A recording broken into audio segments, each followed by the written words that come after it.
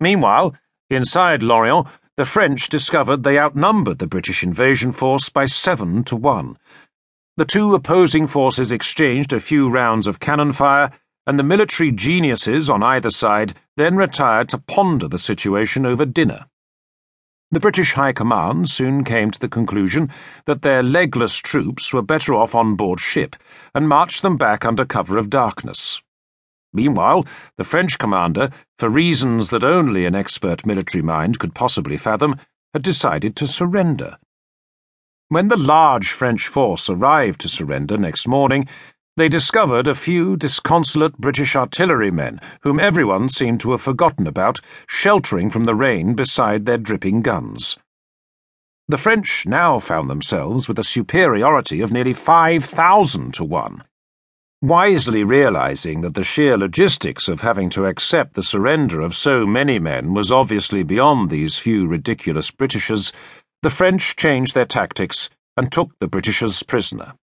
Meanwhile, the British fleet and its philosopher-in-residence got lost in a storm, and after various adventures they all sailed home to collect their medals.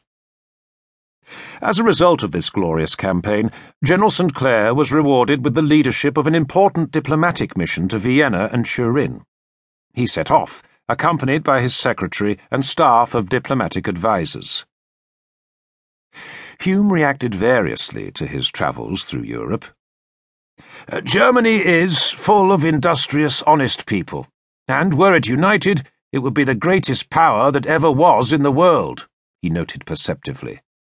The common people are here, almost everywhere, much better treated and more at their ease than in France, and not very much inferior to the English, notwithstanding all the airs the latter give themselves.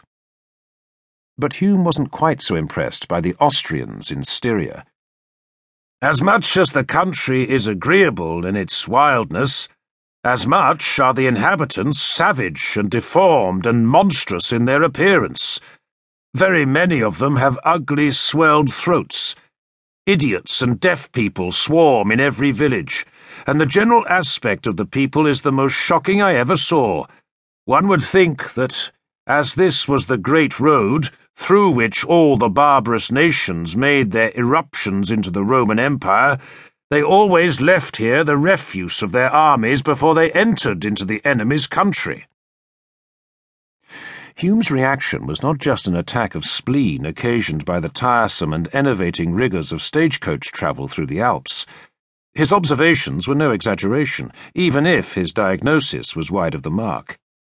It's now known that this region suffered from an iodine deficiency in the diet, resulting in widespread goiter and lunacy. But the locals weren't the only ones to suffer from mental derangement.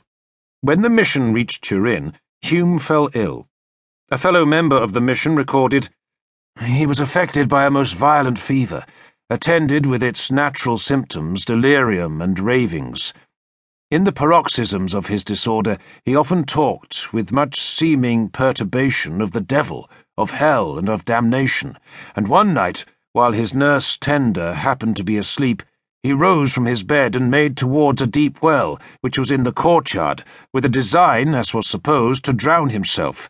But finding the back door locked, he rushed into a room where, upon a couch, the gentlemen of the family were, he well knew, used to deposit their swords, and here he was found by the servants who had been awakened by the noise he had made at the door in endeavouring to open it, and was by them forcibly brought back to his bed." Hume appears to have quickly recovered, and this whimsical adventure became a source of merriment amongst the company. Hume took a more sober view of it, remonstrating, "Do you suppose philosophy to be proof against madness? The organisation of my brain was impaired, and I was as mad as any man in Bedlam."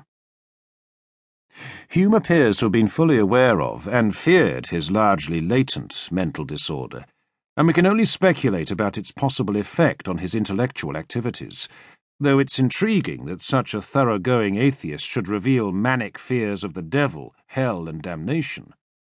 Likewise, one can only wonder how many other similar episodes occurred that were not recorded. Many important questions here will probably never be answered.